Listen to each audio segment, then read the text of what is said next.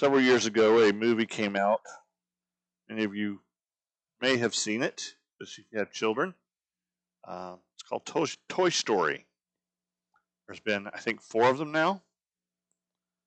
But the first one, if you remember, if you've seen it, if you haven't seen it, there's 2 main characters, Woody and Buzz. And both of them are toys. Well, part of the story, part of the whole feel of the story is that when humans aren't watching, the toys come to life.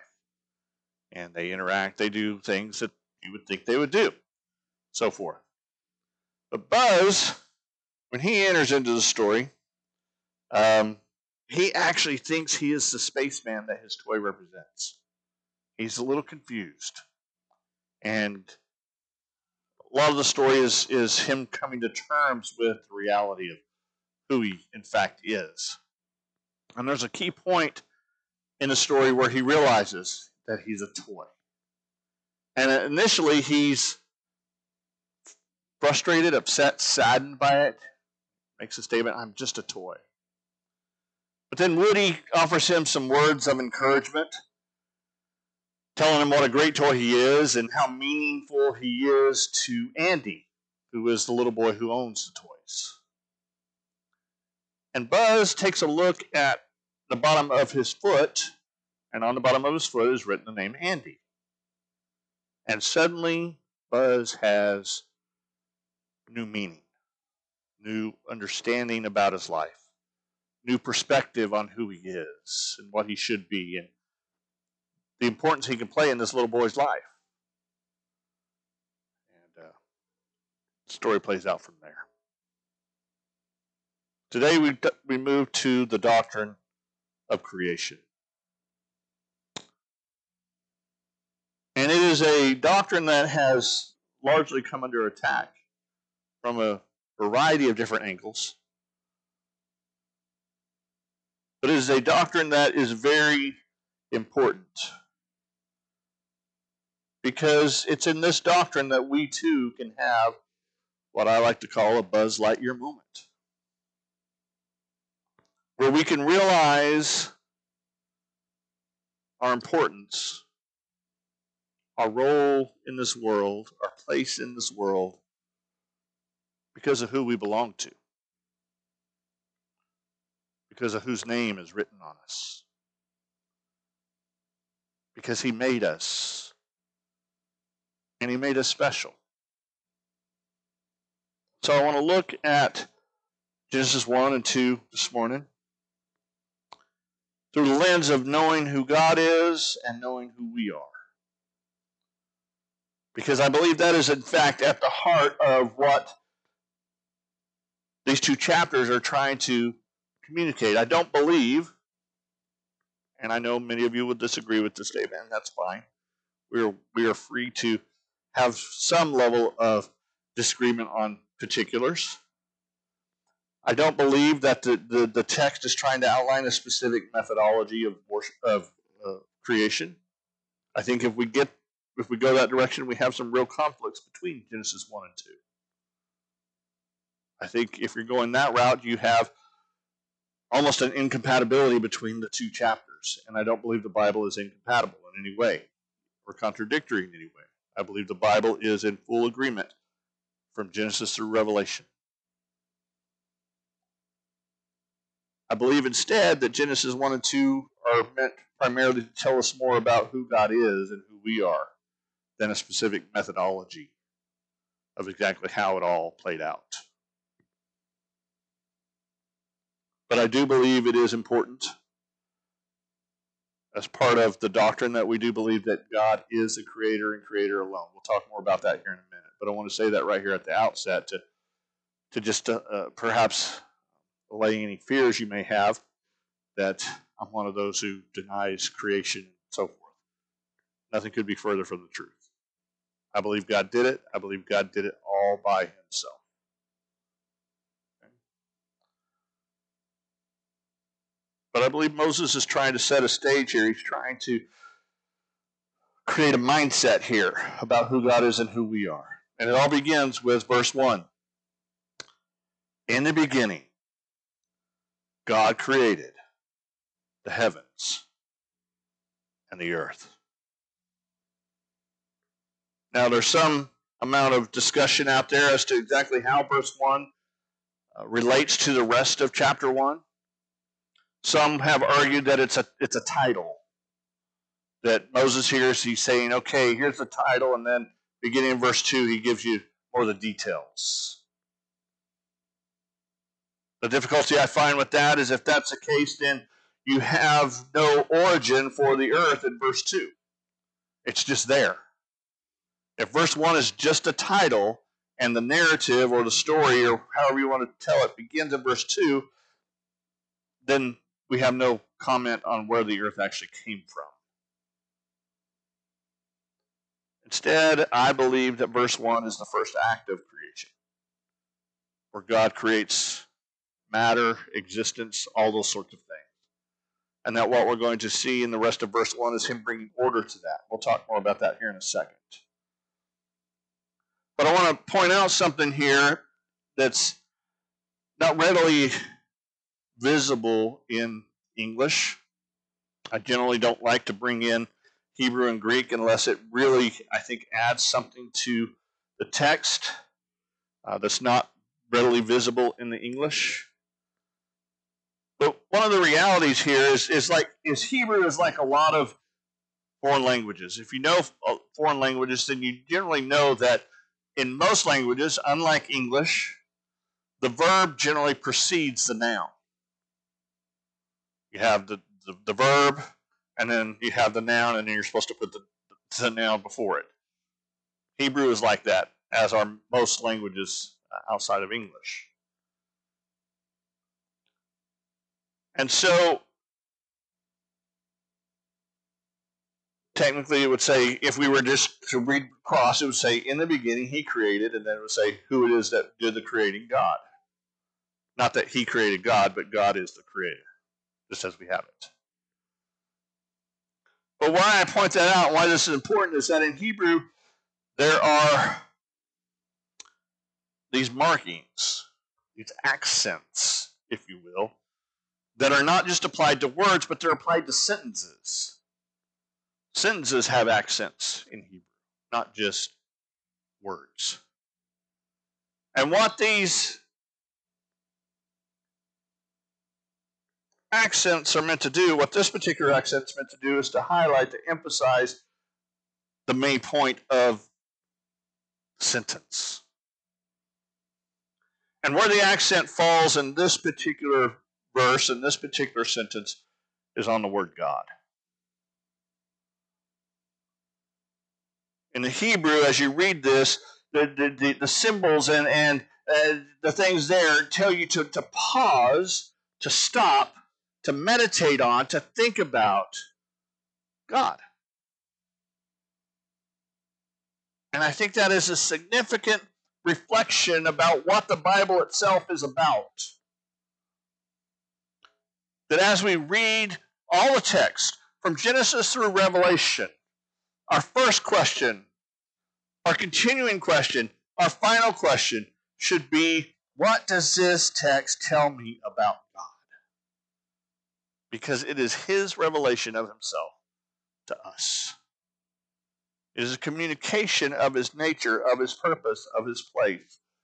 And no place is that more evident than right here in Genesis 1 and 2 with this creation passage. A.W. Tozer said, we tend by a secret law of the soul to move toward our mental image of God. This is true not only of the individual Christian, but of the company of Christians that composes the church. What he's saying there is that how you view God will shape everything else you do in your life. It'll shape your interactions with people. It'll shape your interactions in church. It'll shape the decisions you make, the attitudes you have, the outcomes that you pursue. And so it is incumbent, it is important, it is significant to have a correct view of God, because if you don't, you're going to walk down a path, you're going to pursue relationships, you're going to pursue activities that are not in your best interest, that are not in your best outcome, that are not going to lead you in a direction that is healthy and helpful and significant. You have to understand who God is if you're going to live life correctly, appropriately, successfully in this world, in this time. Because that image, that idea, that concept will direct everything you do.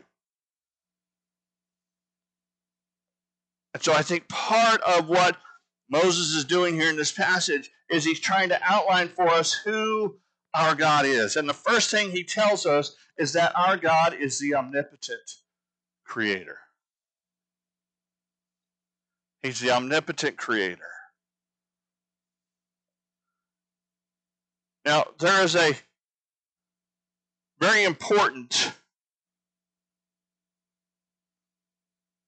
word, and you've probably heard it if you've ever heard any kind of discussions of this passage and so forth. There's a very important word that's used 6 times in this chapter. It's the word bara, B-A-R-A. It's the word that is translated create. And it is a significant word because of what it tells us, what it communicates to us about who God is. Because throughout the Hebrew Bible, whenever this word is used, and it's not just used here in Genesis, it's used in Psalms, it's used in some of our narrative passages as well, but whenever it is used, the only subject of this verb is God. He's the only one who can bara. He's the only one who can create. Man can form, man can shape, man can build, but we can't create.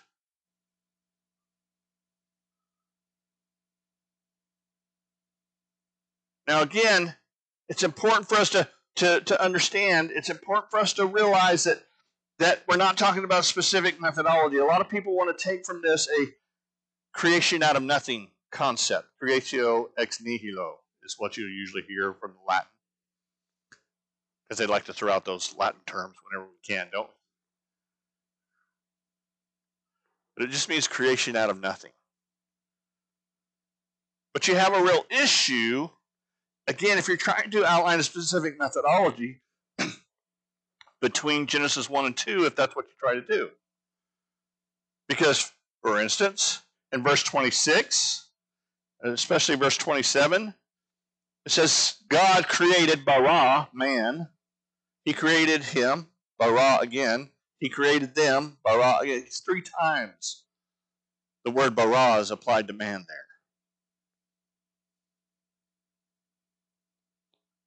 But was man created out of nothing? No, chapter 2 tells us what? He was formed from the clay. He was shaped from the earth, and then God breathed life into him. So we can't say create in and of itself means creation out of nothing. Now, ultimately, we would say that's part of what's going on there in verse 1. Nothing was there before, and now all the stuff is. So we could say nothing existed before God created it. John 1 says that. But we need to understand the emphasis in this particular text is what? It's not the creation out of nothing that's really the emphasis here. The emphasis here is that God alone deserves the credit for the created order, for the created reality that we see. He didn't get any help anywhere else. He didn't call in for assistance. He didn't use things that were kind of already there. He, in his own imagination, in his own creativity, in his own mindset, envisioned what was there and made it happen. Blaise Pascal once said, the greatest single distinguishing feature of the omnipotence of God is that our imagination gets lost when thinking about it. When you think about the power of God, when you just stop for just a moment to start to contemplate how powerful he is. We sang How Great Thou Art a little bit earlier. And it's a powerful song. Why is it a powerful song? Because the whole song is built around contemplating the power of God. And when you sing about something that powerful, that amazing, that wonderful, that mind-blowing, then the song itself is going to be powerful too. And when you stop to contemplate the variety of creation, the immensity of creation,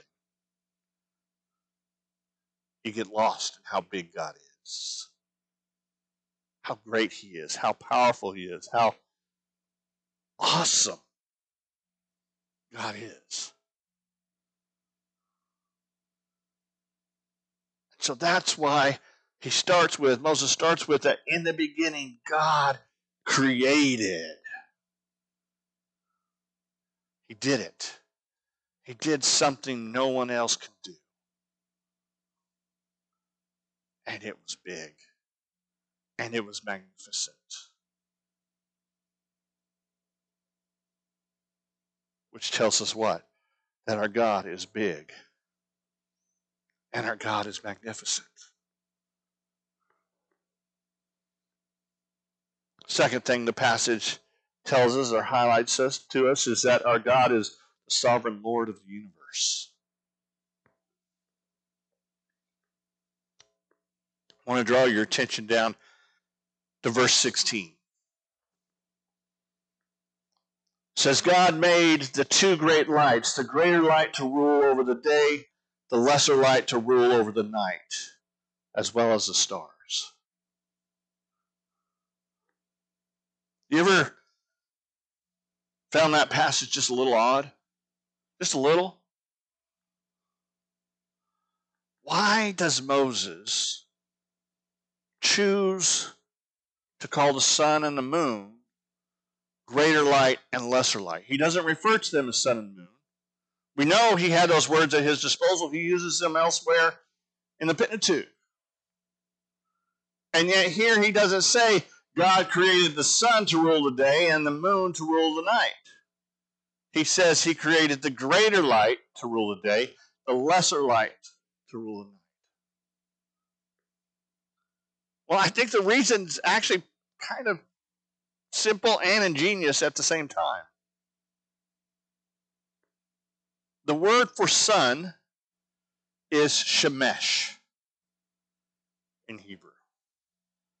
You've probably come across the name Beth Shemesh a few times in reading through the Old Testament. It's a town that was present there in that place. It means the house of the sun. The word for moon is Urayak. You come across that whenever you read in the book of Joshua that Joshua fought the battle of Jericho, the city of the moon. Now, why were those two pagan cities named Beth Shemesh and Jericho? Because they were named after the sun and moon god that those pagans worshipped. The house of Shemesh, the house of the god Shemesh, the sun god.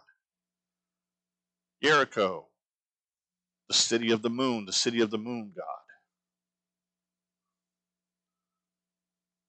So knowing that, knowing the world that Moses lived in and so forth, the people who we know from biblical stories over and over again, they struggled with worshiping other gods. It was a constant temptation for them. They were constantly struggling with this reality. The prophets over and over and over again come and say, stop this foolishness. There's only one God. That's the world they lived in. That's the world Moses lived in. So Moses here is writing, and he's telling of the creation. He's telling how everything that you see came from God. Obviously, he's going to want to acknowledge that God created the sun, the moon, the stars. You can't get away from that. They're significant features of creation. But if Moses says God created Shemesh, the sun, to rule the day, and God created Uriach, the moon, to rule the night, how is his audience going to hear that? That God has made these sub-gods. That's how they're going to hear it. They're not going to hear sun and moon. They're going to hear the god Shemesh and the god Uriach. And Moses wants to make clear right here at the beginning that there is no God but the God. One scholar put it this way: he doesn't want to even give other gods honorable mention in his narrative. And so instead of using those words that can be confused for names of gods, he says greater light and lesser light. They're just lights. They're just stuff. They're not gods. They're objects. They're lifeless, put in the heavens by God himself to give us direction, to give us order, to give us time, he goes on to say.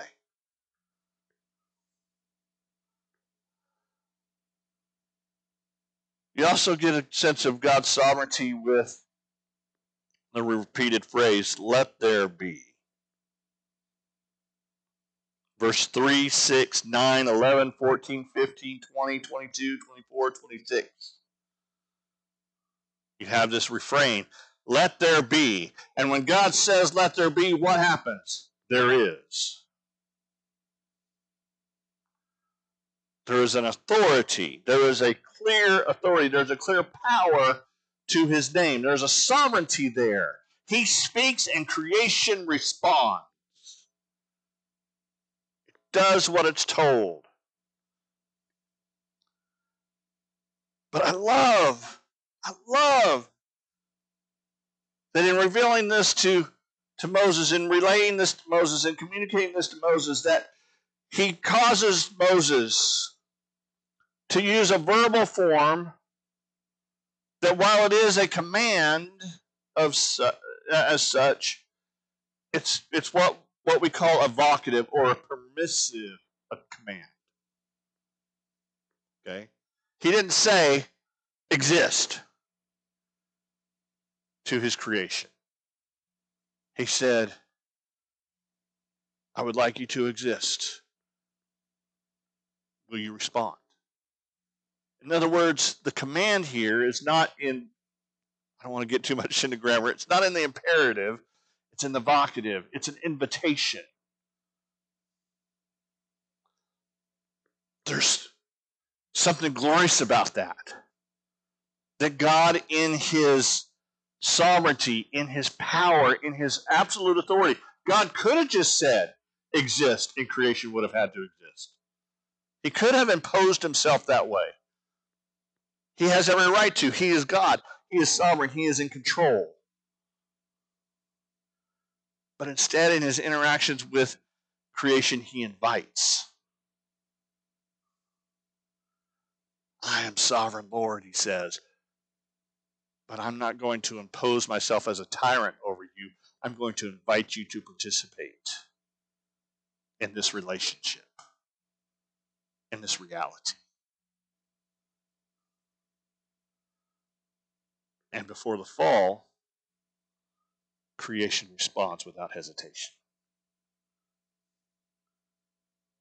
From the earth itself, the moon, the stars, to humanity, everybody responds to his sovereignty. Everybody acknowledges, everything acknowledges his right to rule because he is the sovereign Lord of the universe. And so we see in these passages, in these expressions, his control, his absolute control, his sole position, his sole authority. No one he shares his authority with no one. Just as he didn't create with the help of anybody else, he doesn't rule with the help of anybody else. He is in control. He is the authority. And yet he invites us to participate. The third thing is that he is the perfect provider for his own. This is outlined simply in the days of creation.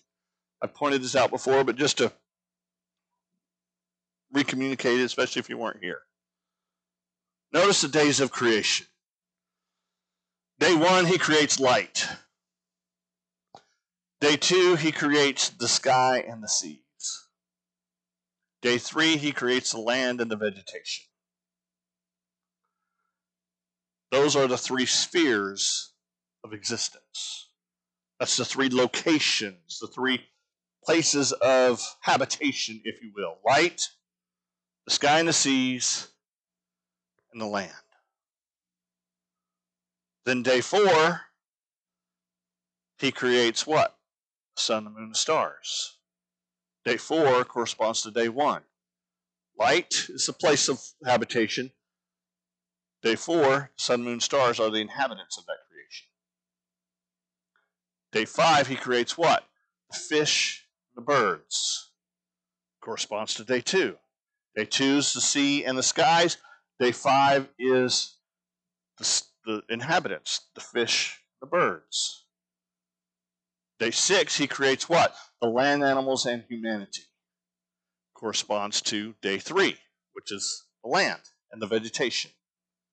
You see this parallelism. This is Hebrew poetry.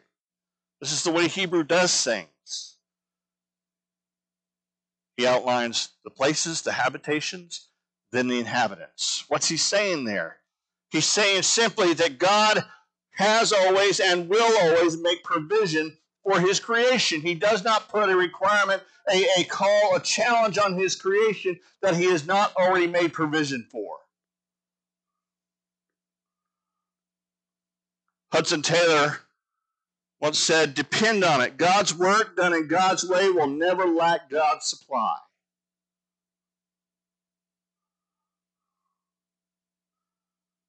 When we do things the way God would have us do them, when we are obedient to his leadership, to his authority, to his position, then he will, in fact, provide what we need to carry that out. He will empower us. He will give us strength in the midst of the hardships. He will give us encouragement in the midst of loss and grief and sorrow. He will give us provision and meet our needs in the midst of just daily life. That's who our God is. That's who he's always been. That's how he's presented here in Genesis 1. That's how he's presented in the book of Revelation. He provides for his people.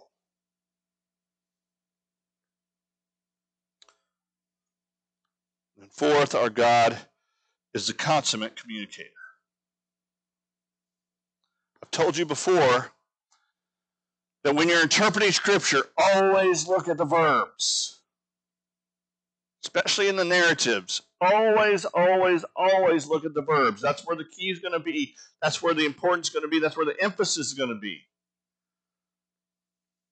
And when you look at Genesis 1 and 2, especially Genesis 1, the most numerous verb are not verbs about creation. They're there. They're important. I've already highlighted that. But the word create's only found 6 times among 4 verses. The word make, 8 times among 5 verses. But you know what the number 1 verb is? To say. To speak. Throughout this entire section, you read over and over again, then God said, or God commanded. Why is that important? Because Moses wants his people to understand. He wants us to understand that our God is not a hidden God. He's a God who speaks. He's a God who communicates.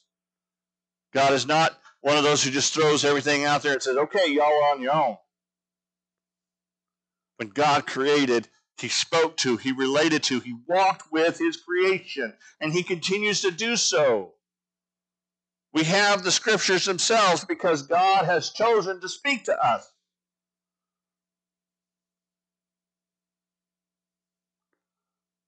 But are we listening? There's an old story of a man who was having difficulty communicating with his wife. He concluded that she was becoming hard of hearing, so he decided he would conduct a test without her knowing about it. One evening, he sat in a chair on the far side of his room. Her back was to him, and she could not see him. And very quietly, he whispered, "Can you hear me?" And there was no response.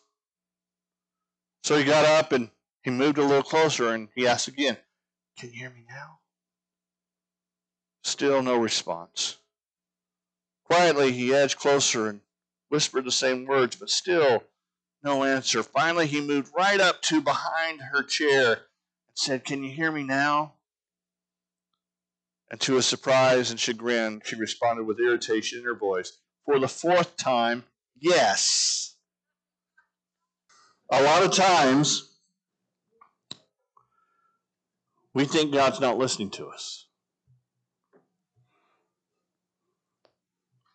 We have our own plans, our own ways of doing things, our own ways of trying to figure things out. And so we throw those at God and say, "God, we want you to do things our way." And we fail to listen. We fail to hear. And we end up saying to ourselves, "Well, God just doesn't listen to us. He just doesn't pay attention to us." When in fact, God listens very well. It's us that are not listening.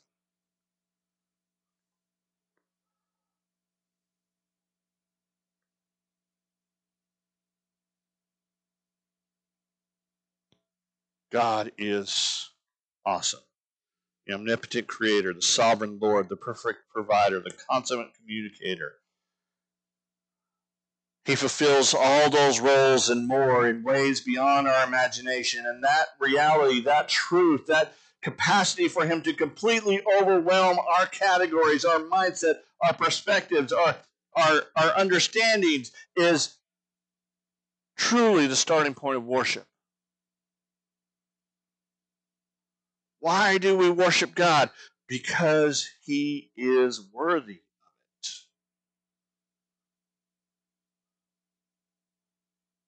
There's no one like him. There's no one that can overwhelm us like he can.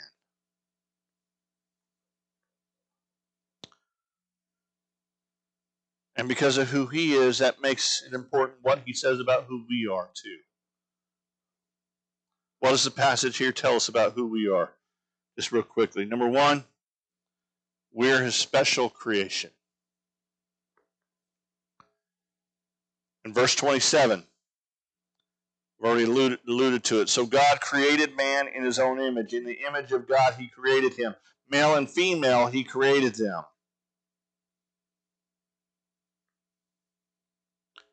That all-important word, bara, is applied 3 times to humanity here. It's only used 6 times in the entire chapter. 3 of them are right here in this single verse. You think God's trying to say something about how special we are, how important we are, how significant we are? I think that's inescapable. When God got ready to make creation, as the flow of the story goes, it's almost as if he gets to this point and he just says, "Stop. Pay attention. I'm about to do something that's unimaginable. Something that's beyond belief, something that's beyond comprehension. I'm going to make something in my image." All this other stuff is great. It's beautiful. Stars, the plants, the flowers, the animals, they're all great. They're amazing. You ever stood at a powerful waterfall and just think, wow, just the power of that, just the beauty of that, the majesty of that waterfall or those mountains or whatever. They're glorious. You go in the night sky, you look up at the stars, and it's just amazing what you can see sometimes. Well, our telescopes are picking up all over the universe, the galaxy. Not the universe, the galaxy. All of that pales in comparison to you. That's what God's trying to say here. All the other stuff, he said, let it be, and it happened. Here he says, I'm going to make something in my image. Something that will remind them of me. There is nothing, no reality more damaging to the spirit of man than the thought that we are just accidents. We're not.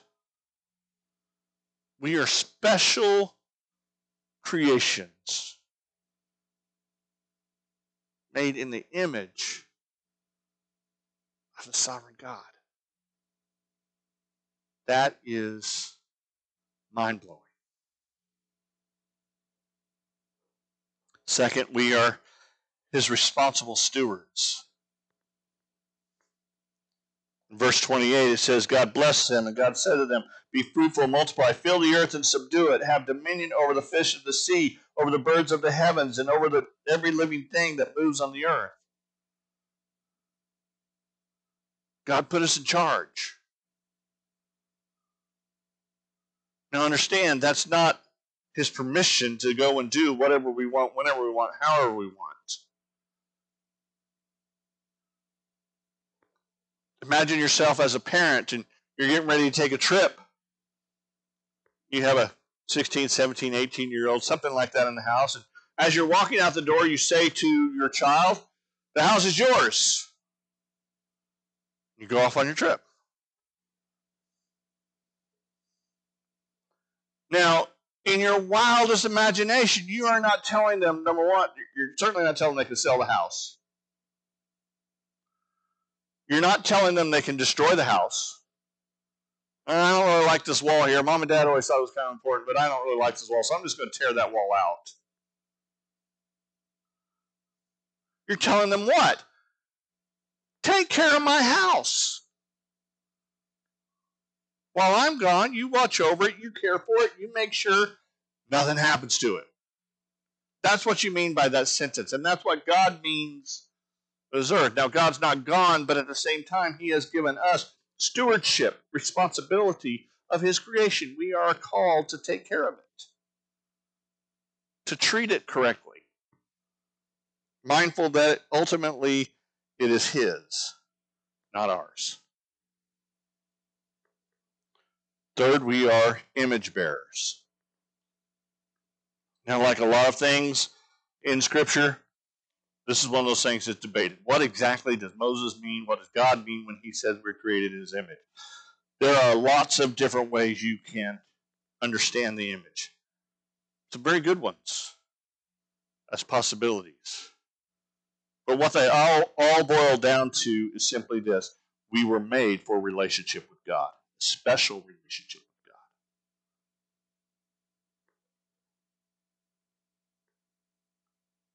God. And we were made for a special relationship with each other. To be created in God's image is to understand that we owe ourselves, our existence, our attitudes about ourselves to someone bigger.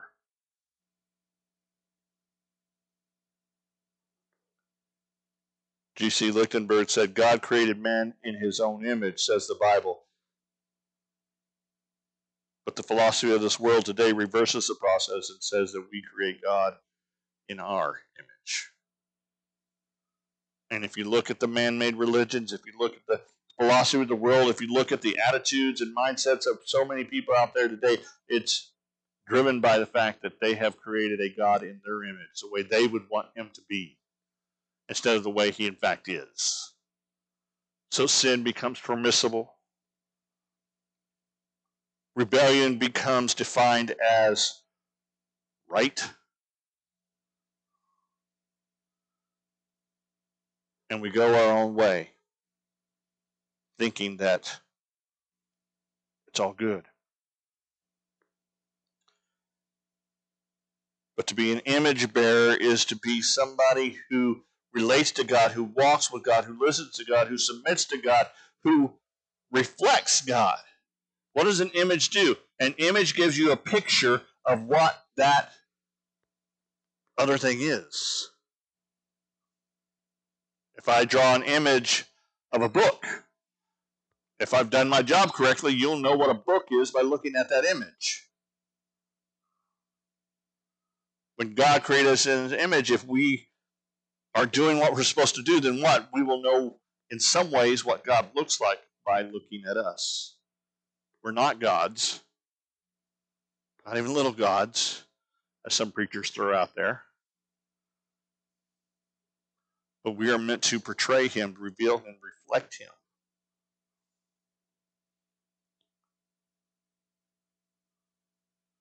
But when you look around, you realize a truth is that we are not where we began. Humanity's not where we were intended to be. We don't have relationships the way we should. We don't reflect God the way we should. Why? Because the fall happened. Our rebellion happened. We rejected God's way and God's will and God's desires. He invited us and we said no. We're going to go our own way.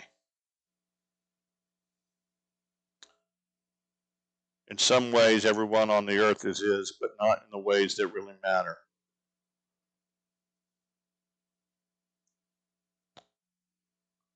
Fortunately, God didn't leave us in the new paradigm, in the new reality, in the new mindset. He made a plan. He made a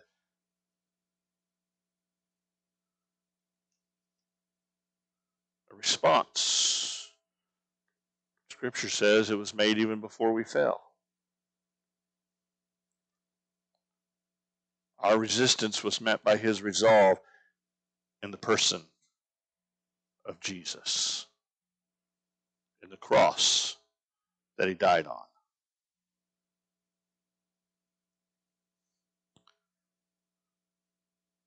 The invitation that God makes is simply,